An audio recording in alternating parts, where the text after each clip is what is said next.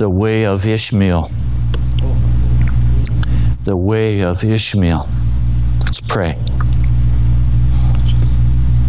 Almighty God, I do not want to walk the way of Ishmael. I want to walk by the way of the Spirit, by the cross of Jesus Christ. Would you quicken our hearts today that we would learn from the stories of Scripture your ways and your heart so that we might walk in accord with your Spirit. Thank you, Jesus. I pray in your holy name.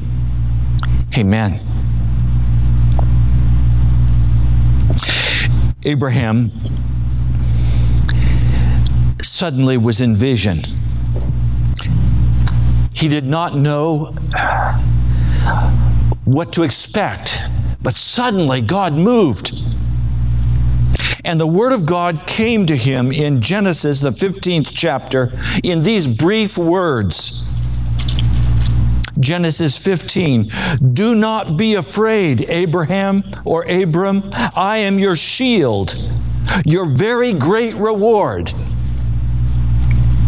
So no doubt from this word we could infer that Abraham was walking in fear. He'd been living in the land for 10 years and he had seen no evidence that God was going to move and keep His promises. Have any of you been waiting for God to move? Yes. You wait and you wait and you pray and nothing happens. You pray about your husband, you pray about your wife, you pray about your children, nothing happens. And you begin saying to God, "Did I miss you? Did I miss you, God?" And suddenly into that despair, God stepped with a vision and He said, "Do not be afraid, Abram. I am your shield," or "I am your sovereign." Literally in the Hebrew, "I am your sovereign, your very great reward." In other words, God was simply asking him, "Am I enough for you? Do you have to have what you've been praying for, or am I enough? If you don't get what you've been praying for, are you going to turn away from me in bitterness? Oh, Jesus! Or am I enough for you? Jesus! Are you going to walk away from me and be in despair, saying, "I'm not enough"? Have any of you walked in this? Listen to what Abram has the courage to say back to God. And this is not a badge of courage. "O sovereign Lord, what can you give me since I remain childless? And the one who will inherit my estate is Eliezer of Damascus. Oh God, I'm going to go eat worms. Nothing goes right for me. How long do I have to pray? How long do I have to wait? God, why don't you come and do something?" Boy, does Abram have a whine.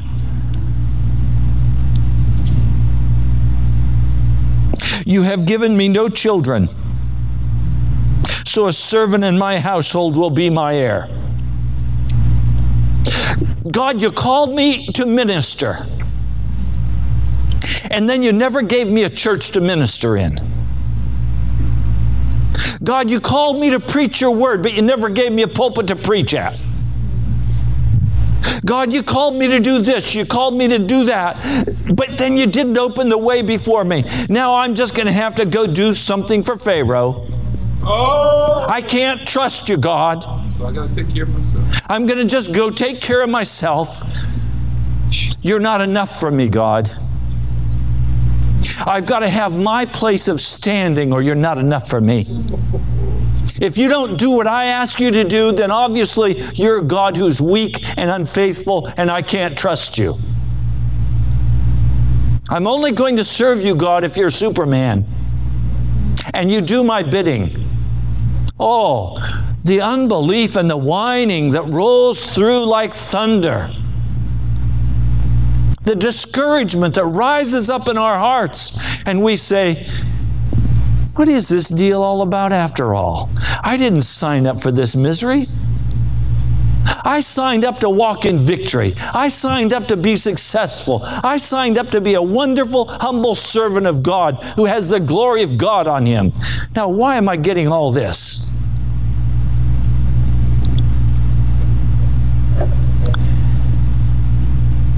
Just a side note. Have you ever wondered why God told Abram, who was later named Abraham, to take his son, his only son, Isaac, and offer him on the altar? I can tell you, because he spent so much time in whining and unbelief.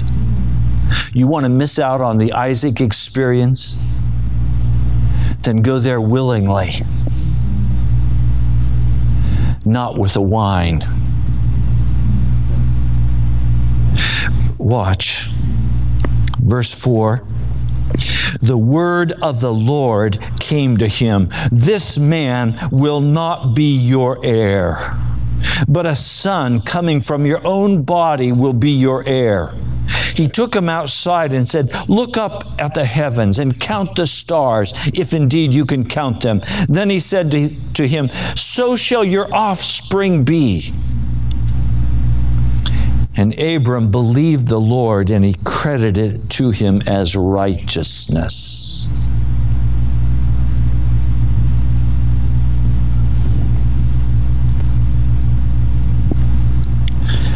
The scriptures are being very generous with Abram,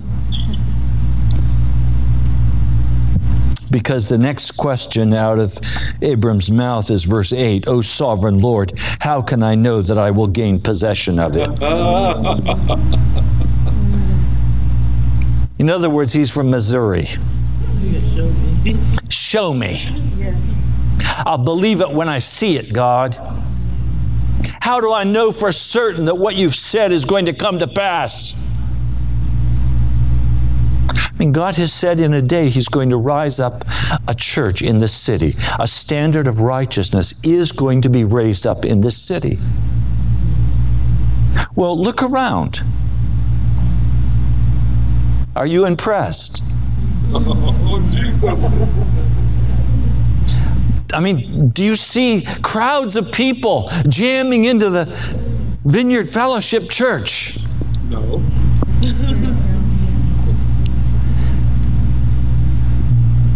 In the Spirit, what do you see? Do you hear the weeping of this city in your spirit as they fall before the Lord and are convicted of their sin? Can you hear in the Spirit? Or do you only hear with a physical ear?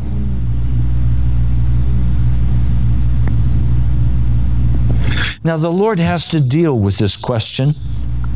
And I praise God. He does not always punish unbelief. Angels generally punish unbelief. I mean, you remember how Gabriel reacted to John the Baptist's father. Because you did not believe Zechariah, you are going to be speechless until this child is born. But God is very kind in this instance. The Lord said to him, verse 9, bring me a heifer, a goat, and a ram, each 3 years old, along with a dove and a young pigeon. Abram brought all these to him. He cut them in two and arranged the halves opposite each other. Now, you understand what he's doing here. Yes. He's walking in the cultural expectation of that day for forming a covenant agreement. In other words, in that day when an important decision was being made, two parties would come together. Animals would be cut in half and laid on each side, and their blood would be allowed to run down into the middle. And then those who were making the covenant would lift their robes and walk through that blood. And they were saying, if I do not do what I have promised to do, you may cut me in half, you may kill me and shed my blood. And the God of heaven is now willing to lower himself to getting his sandals bloodied by the blood of animals to make a covenant agreement with Abram. But I want you to notice that Abram does not walk between the halves of the animals. In other words, God is making a promise, and he is not asking Abram to make a promise in return. He is saying, I will take responsibility to make certain that you have a child. You don't have to do anything. I will do it. Oh, Jesus! But wait a minute. Don't we have to do something to have a child? Don't we have to plan? Yes. I mean, don't we have to take our part of the action and have this? God is saying, I'll make certain that you have a child. And you don't have to plan one part of having that child.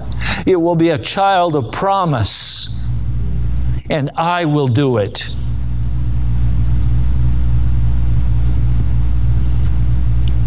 Any of you need a covenant made by God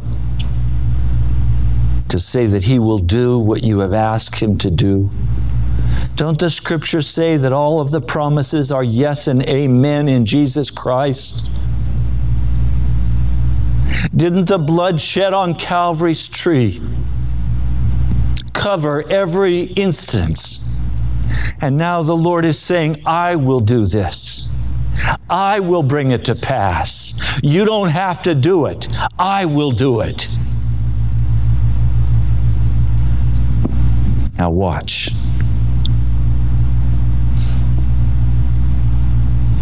Verse 18, on that day the Lord made a covenant with Abram and said, to your descendants I give this land from the river of Egypt to the great river of the Euphrates.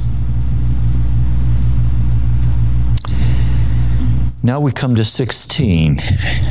Now Sarai, Abram's wife, had borne him no children. Now you know what Abram means. Honored father. His name had mocked him all of these years. And now Sarai comes to Abram and says, I have this Egyptian maidservant named Hagar. The Lord has kept me from having children. Go sleep with my maidservant. Perhaps I can build a family through her. Oh, Jesus. And so Abram agrees. Does it remind you of anybody? Adam. Oh, this fruit will do all these wonderful things for you? Well, here, let me have a piece too. So Abram is now saying, okay, I'll take her as my wife. I'll have two wives. The custom of that day was for the men to take more than one wife. By so doing, they could produce more children, and that was their workforce with the animals and the husbandry, and they were able to gain more wealth by having more children. I mean, today we don't look at children as slaves in the family. I remember my dad telling me that at the 3rd grade he had to drop out of school. I said, why, Daddy, did you have to drop out of school? He said, because, Raymond, I was needed on the ranch to make money. Our day is very different. Now he's willing to take a second wife to try to somehow achieve what God couldn't do. Oh, God. Abram agreed. So after Abram had been living in Canaan 10 years, Sarai, his wife, took her Egyptian maidservant Hagar and gave her to her husband to be his wife. He slept with Hagar, and she conceived And I have to stop there and ask you the question, how do you sleep with an Egyptian maidservant in order to be productive because God hasn't shown up for you yet? Oh, my Father. You cried out to God. You've asked God to come and meet you. He's spoken His word into your heart. He said, am I enough for you? Do you trust me? I'm going to answer the prayer that you've prayed. Are you willing to wait on me? Are you willing to trust me? Are you willing to watch? And you said, no, I've got to find out a way to make this happen. I've got to go get that job. I've got to go get whatever I have to go get to make this work because I'm the one responsible. I'm responsible. Or else your heart has just been bitter toward God and you've spent great amounts of time either daydreaming or fantasizing about how you're going to make it work for you. Instead of simply trusting in the name of the Lord and saying, I will wait upon you, oh my God.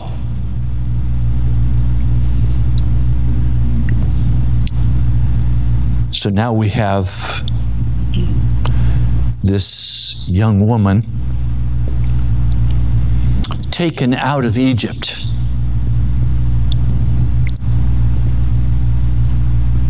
She is now the wife of the man God has chosen to birth His nation.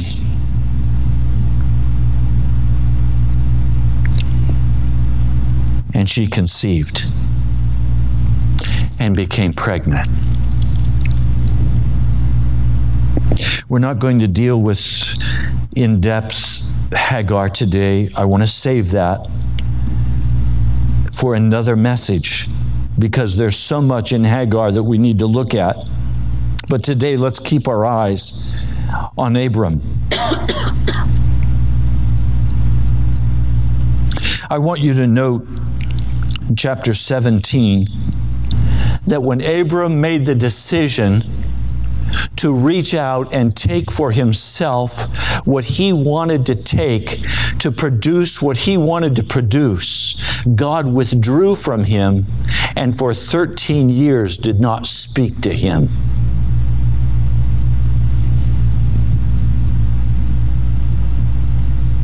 Shall I say that again? When he chose to step into his own place of authority and say, God, you are not enough for me. This covenant you've made was not sufficient for me. I'm going to go do it myself. God withdrew from him and did not speak with him for 13 years. What year are you in? Or does God speak with you? Some of you say to me, Pastor, God doesn't speak to me. How many years since you chose to go your own path and to create your own deal, to walk in your own anointing and be under your own authority?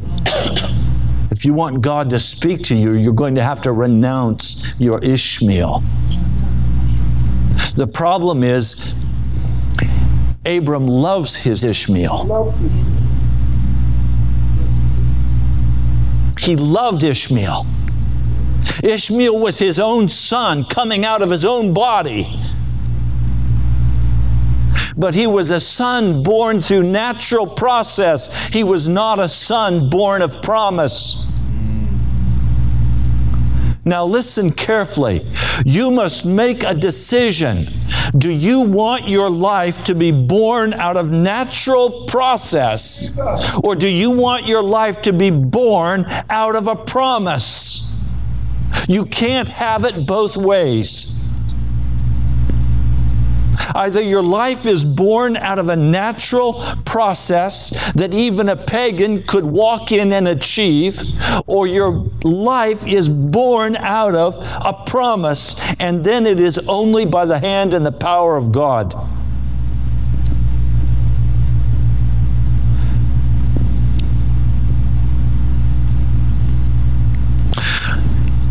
Everything that I have produced in my life, like Abram,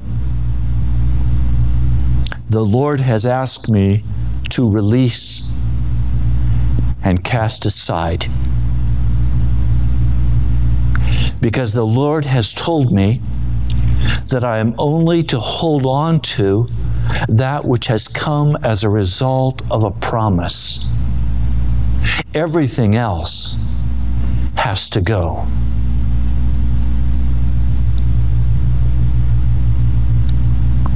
Do you understand the implications for that in your life?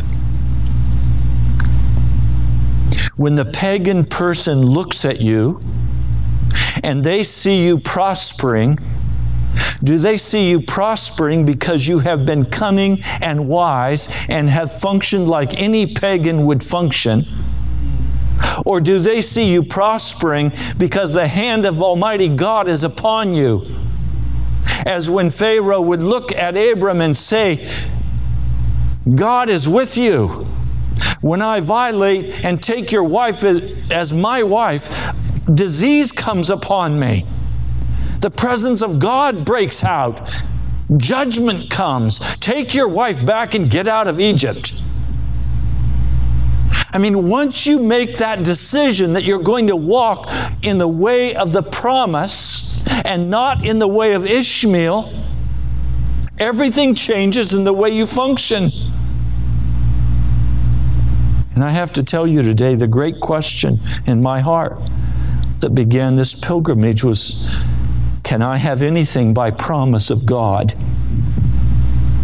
Because at that point as a pastor, the church I had, the car I had, the house I had, everything that I had was a result of my expertise. It was a result of my walking in the basic principles of good business management and being successful as a promoter, knowing where to put the television spots and knowing how to talk to people and knowing how to organize the church and knowing how to do everything. And I'd been trained in this in the world systems. And so the large congregation was just a result of good business practice. Everything I had was a result of good business. A casting of the dice. Sometimes it came up, sometimes it didn't. If it didn't, do 10 more things. Surely one time it'll come up right and you'll win.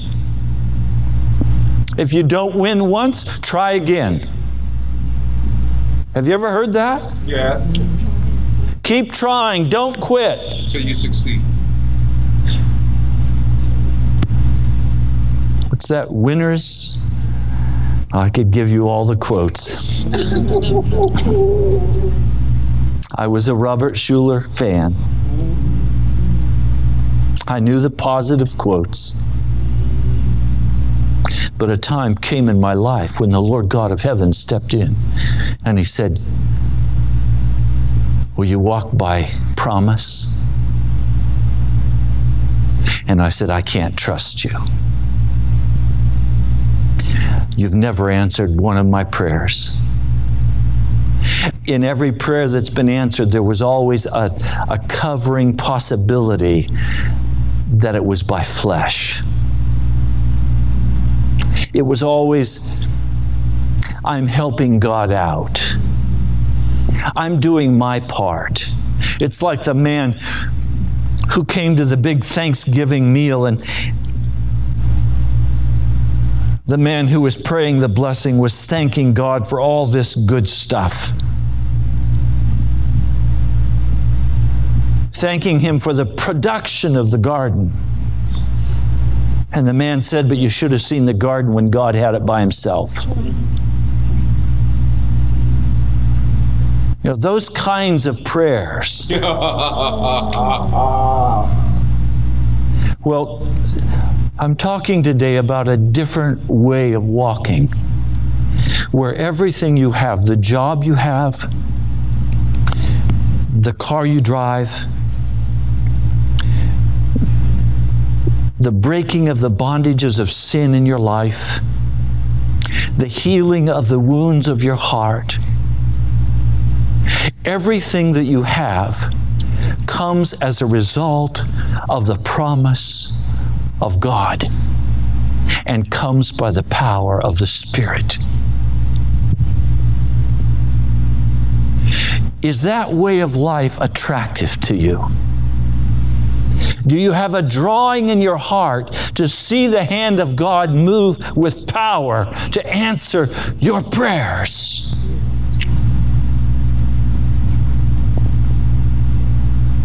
Or we have Abram. 13 years, God hasn't spoken to him because he's walking in the way of the flesh. He's walking in the way of natural man. And finally, God appears to him and he says, I am God, El Shaddai. I am God Almighty. Walk before me and be blameless.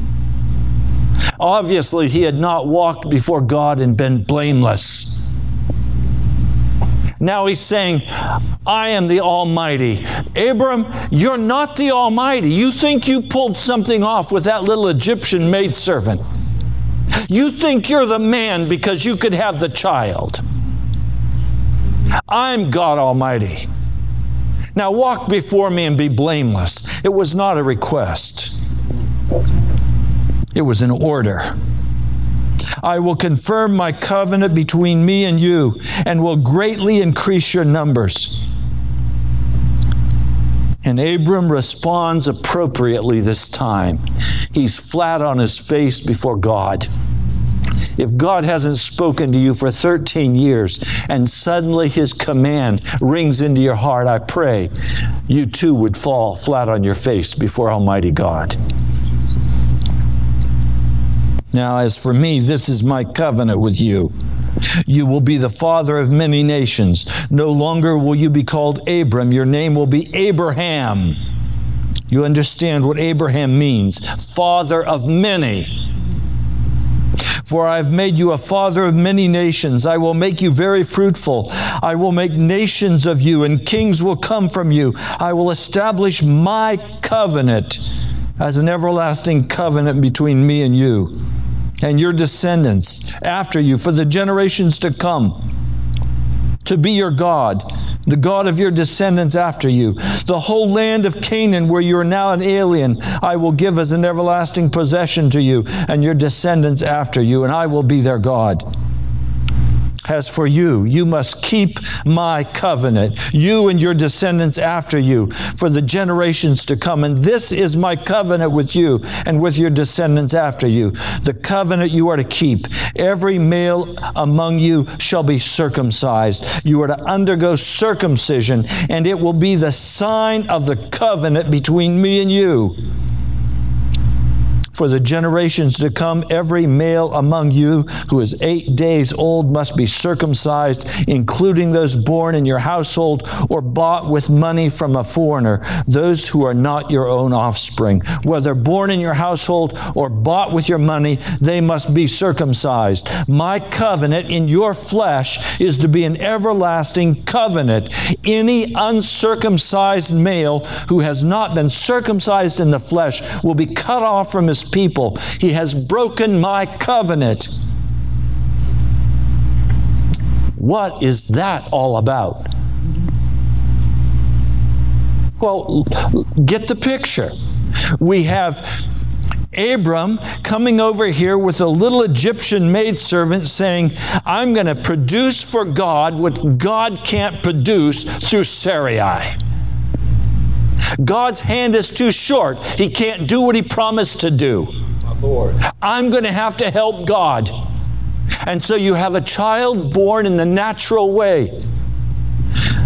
Over on the other side, you have God saying, walk by the promise. I want everything in your life to be produced by a promise. Will you trust me to walk in promise? And then Abram goes over here with Hagar, has this child Ishmael, and for 13 years God doesn't speak to him. And now God comes back after 13 years and says, now let's have a conversation. And let's have it very clear. You're going to have to be circumcised. All of the men in your family are going to be circumcised. Now, look at the culture. It's an agrarian culture. Birth is prosperity. And so God says, we're going to mark the instrument of prosperity in your life. We are going to circumcise the reproductive organ of the male, so that any time you have children, you will know that those children have come from me and not from you. Jesus. Not only that, every part of productivity is now going to be produced by me in your life. You will no longer be the one producing productivity. It will come from my heart. And so circumcision becomes that symbol then that absolutely cuts off all human productivity and says only that which is produced by promise has value. Now I can hear some of you saying, but wait a minute, if I wait on God, I'll die. That's the point. That is the point. Some of you say, if I wait on God for a job, I'll starve. I guess that really pushes you into the corner and says, do you believe in God or do you believe in you? Who's going to be God? Are you going to be God? Have you done a good job being God? Did you get the sun up? Do you put the sun to bed? Are you the Almighty, or is the Lord God of heaven the Almighty? You have to make a decision in your life. Am I going to walk the way of Cain, or am I going to walk the way of the Lord God of heaven? I mean, Cain is cast out of the presence of God. What's the first thing he does? He starts to build a city. He says, if God isn't going to bless me in being a farmer, then I'll pull everybody together and I'll provide a place to sell everybody's goods. I mean, Cain was about himself.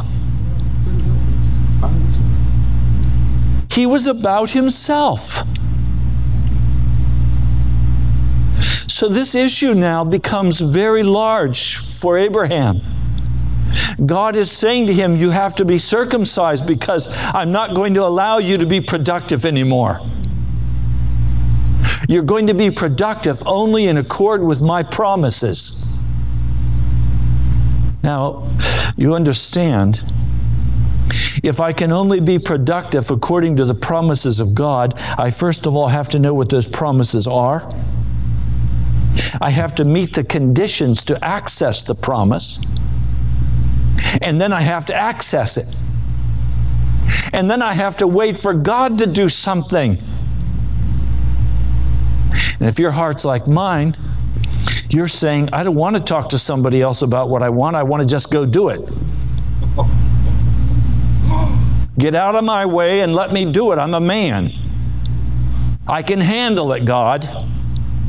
You can be a visitor once a week. Let me handle my life. And now that I've lived this number of years, I confess before you, all I did was make a mess of being a man. And some people have said to me, Pastor, would you like to go back and relive your life? And I've said, absolutely not, because I'd make a bigger mess the second time. I just want to get under the judgment of God, covered by the blood of Jesus Christ, and be pulled through to victory. I have to tell you today, I don't have any confidence in the flesh, either to create money and prosperity, or to create success, or to create love and friendship, or to create family. I can tell you today, I would not be married to this woman if I had left it with my being the man. Jesus Christ stands between us. We are both so much alike, we'd kill each other. But Jesus stands between us. So now when I talk to Jan, I have to talk to Jesus first. And Jan can't say anything to me without going through Jesus. Boy, is that safety. Do you understand what I'm saying?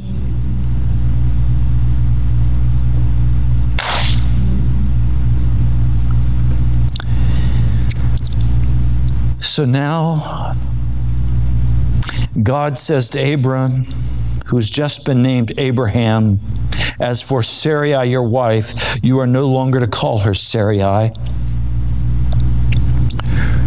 Her name will be Sarah. Her name will be Sarah. And I will bless her and will surely give you a son by her. I will bless her so that she will be the mother of nations. Kings of people will come from her. And Abraham falls out on the floor laughing. And he says to his own heart, will a son be born to a man 100 years old? Will Sarah bear a child at the age of 90? Her womb is dried up. She's going to become a fruitful tree? She's going to bear a son? And so Abraham says to God, if only Ishmael might live under your blessing.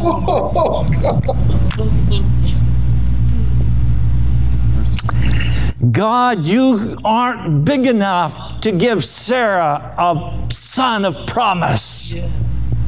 Why don't you just go ahead and bless my natural talent, God? Oh, God! You see, God, I've been the man. I've been able to produce a son with my Egyptian handmaiden.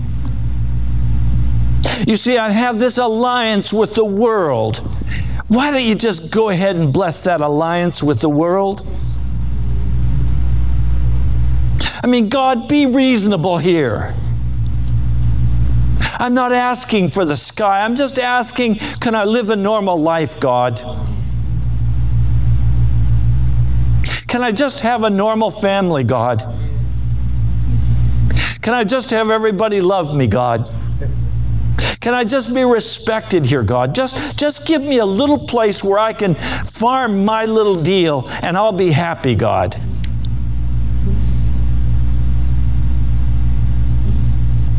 Bless my Ishmael. Bless my Ishmael. If only Ishmael might live under your blessing. If only the works of my flesh could live under your blessing. God, let me light my own fires and then bless the work of my hands.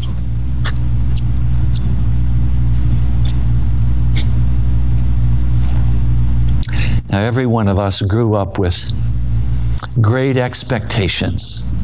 We grew up being taught that we could do anything we want to do. All we have to do is try hard enough. All we have to do is try long enough.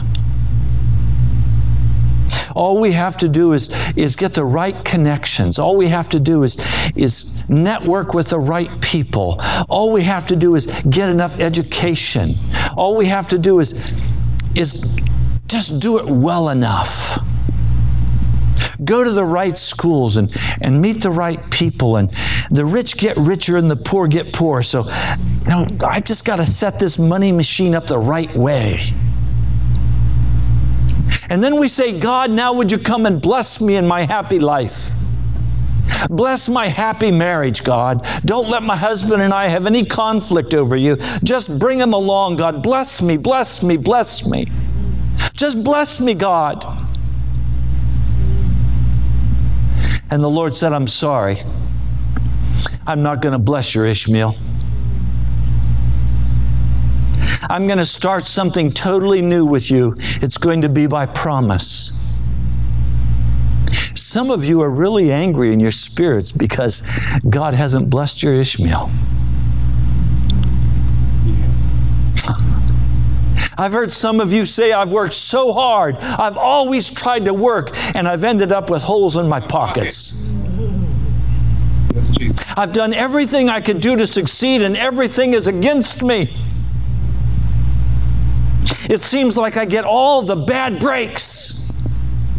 Why? Because you're trying to get God to bless your Ishmael. God is not in the business of blessing your Ishmael. You know what Ishmael means? Donkey. Donkey. The Lord said He's going to be a donkey-like man. He's always going to be in contention with everybody.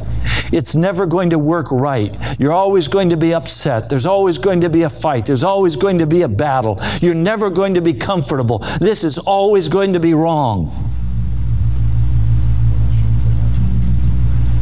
And Abraham says, well, can't you come fix up my Ishmael?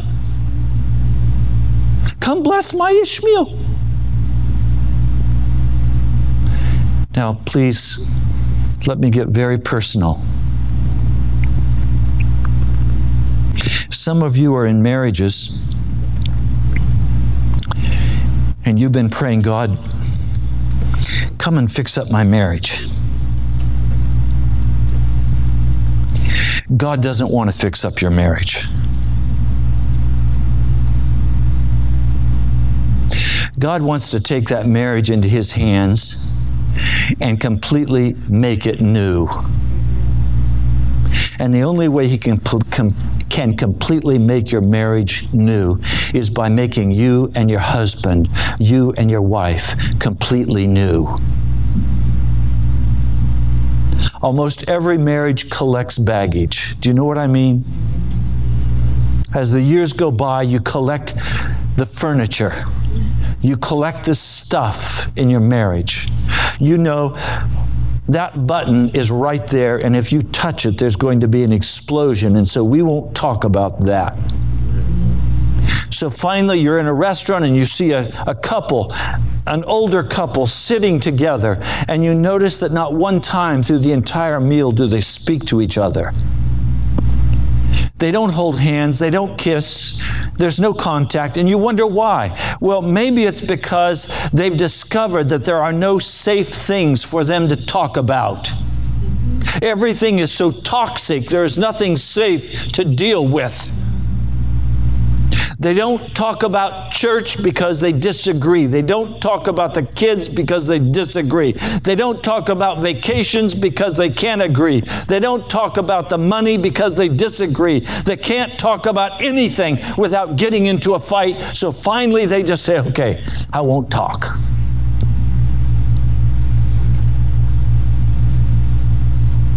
The Lord God of heaven wants to take that man and wants to take that woman, and He wants to crush all those old familiar patterns. He wants to take the Ishmael out of your marriage, and He wants your marriage to become something of a promise of God. Now, some of you are single. And some of you who are single have said, I guess I'm just always going to be single. Because God can't bring me a wife. God can't bring me a husband. So you created your Ishmael. You said, well, I'm just always going to be this way because God's arm is too short. God can't do it.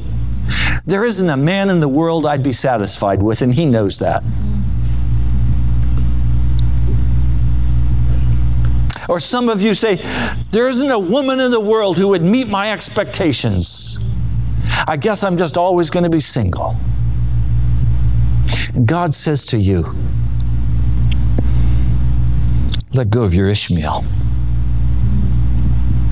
I want to do something as a promise in your life. I want to do something in your life that isn't you producing it, but it's me producing it. I mean, when you look at your life, please be honest with me and be honest with Jesus. When you look at your life right now, if I were to ask you to describe on paper, write down a list, diagram your life, what part of your life would be a result of the promise of God? What percentage of your life would be a direct result of the promises of God? And how much of your life would be because you've been wed to Ishmael's, Hagar's, and you produce in your life that which is darkness? I mean, examine the way you spend your time. Do you go to the Ishmael television? Do you go to the Ishmael sports? Do you go to the Ishmael activities? Or do you go to the Son of Promise, Jesus? Are you satisfied with Jesus? Or do you have to have your Ishmael?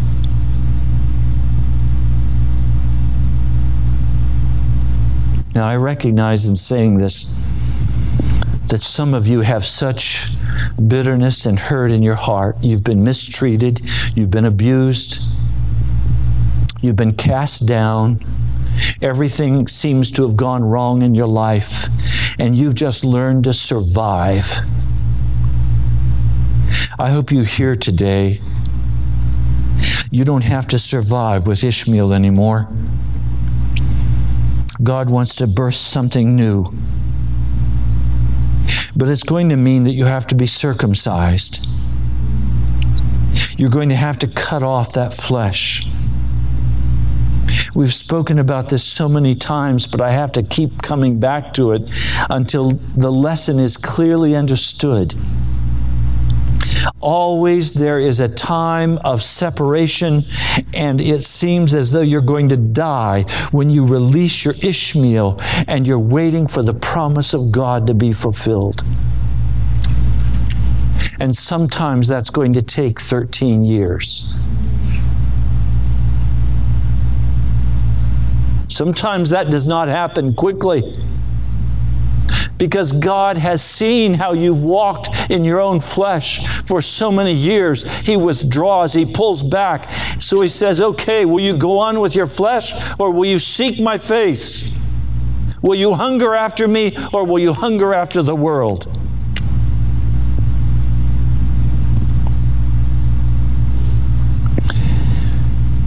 God said, verse 19, this is Genesis 17, verse 19. Yes, but your wife Sarah will bear you a son, and you will call him Isaac, meaning laughter. I will establish my covenant with him as an everlasting covenant for his descendants after him. And as for Ishmael, I have heard you. I will surely bless him. I will make him fruitful and will greatly increase his numbers. He will be the father of 12 rulers, and I will make him into a great nation. But my covenant I will establish with Isaac, whom Sarah will bear to you by this time next year.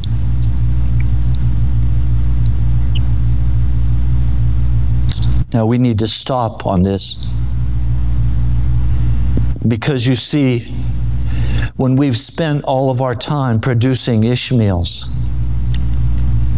a time will come when those Ishmaels will grow up. And they will create a great nation. And they will oppress the Son of Promise. They always have. Now let's be clear. I have done some things in my past that have created certain situations. And those situations come back and oppress me.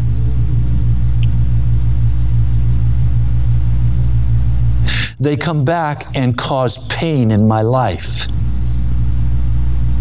They come back and speak to me and say, remember, you created me. You were responsible for what you did. And I have to say, yes, I did create you. And now you've taken on a life all of your own. And now I'm still accountable for that result.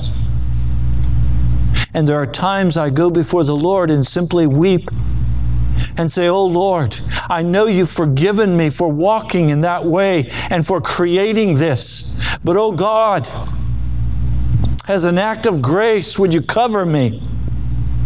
Because now I choose to walk only by promise.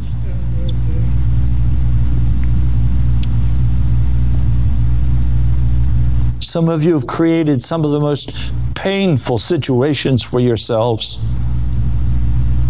And when you think about them, all you can do is weep. Jesus. Or be despair, discouragement. You know you did it. You know you created it. And that comes out of the past now. And it speaks to you and it says to you, you can never be a Christian. You can never be fruitful for God. Look what you did in the past. How can you ever expect anything good to come out of your life? You're going to always be the bum you were back there. The past predicts the future. Have you ever been told that? I don't believe the past predicts the future. I believe that Jesus Christ predicts the future.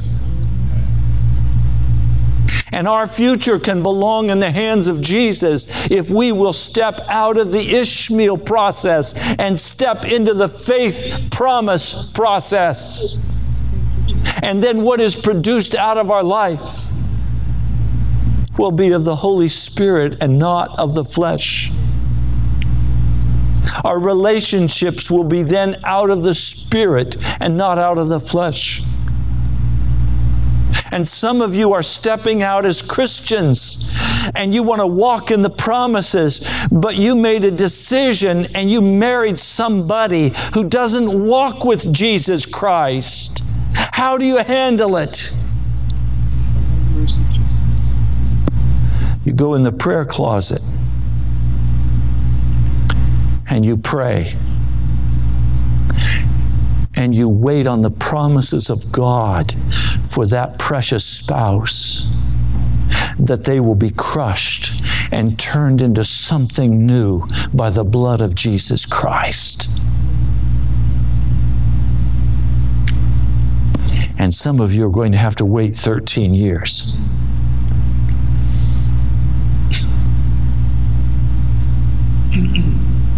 Unless God in His grace steps in sooner.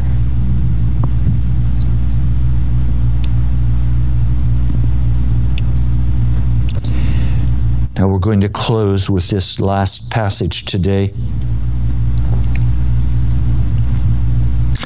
Of all the passages of Scripture we've shared today, this is the one that brings the greatest joy to my heart. On that very day, Abraham took his son Ishmael and all those born in his household or bought with his money, every male in his household, and circumcised them as God told him. In other words, Abraham has now heard the word of God. And as soon as he hears the word of God, he now acts on the word of God. Because he knows if he doesn't, God may not speak to him for another 13 years. Thank you, Jesus. And Abraham can't stand the thought of God being distant from him. Abraham can't deal with another 13 years of God's absence. Now, all he has a heart to do is hear the word of God and step into obedience and do what God has asked him to do. Have you been away from God long enough that now all you want to do is quickly step into obedience to His command? Have you stepped into the arena of promise? Are you still walking in the way of the flesh? Are you still creating for yourself Ishmaels? Or are you walking in the son of promise, in Isaac? Do you know how you can tell the difference? Isaac is laughter. If you're walking in promise, there's laughter in your heart. There's joy in your spirit. Oh, those Ishmaels will come back and they'll oppress you. They'll mock you, but there is a son of promise in your heart. And you're trusting what God has said He will do for you. Joy rises up in your spirit because you are trusting God. You know He's a God who is faithful and you're about His business. And as soon as He speaks to you, it's done. even if it doesn't make any sense. It's done.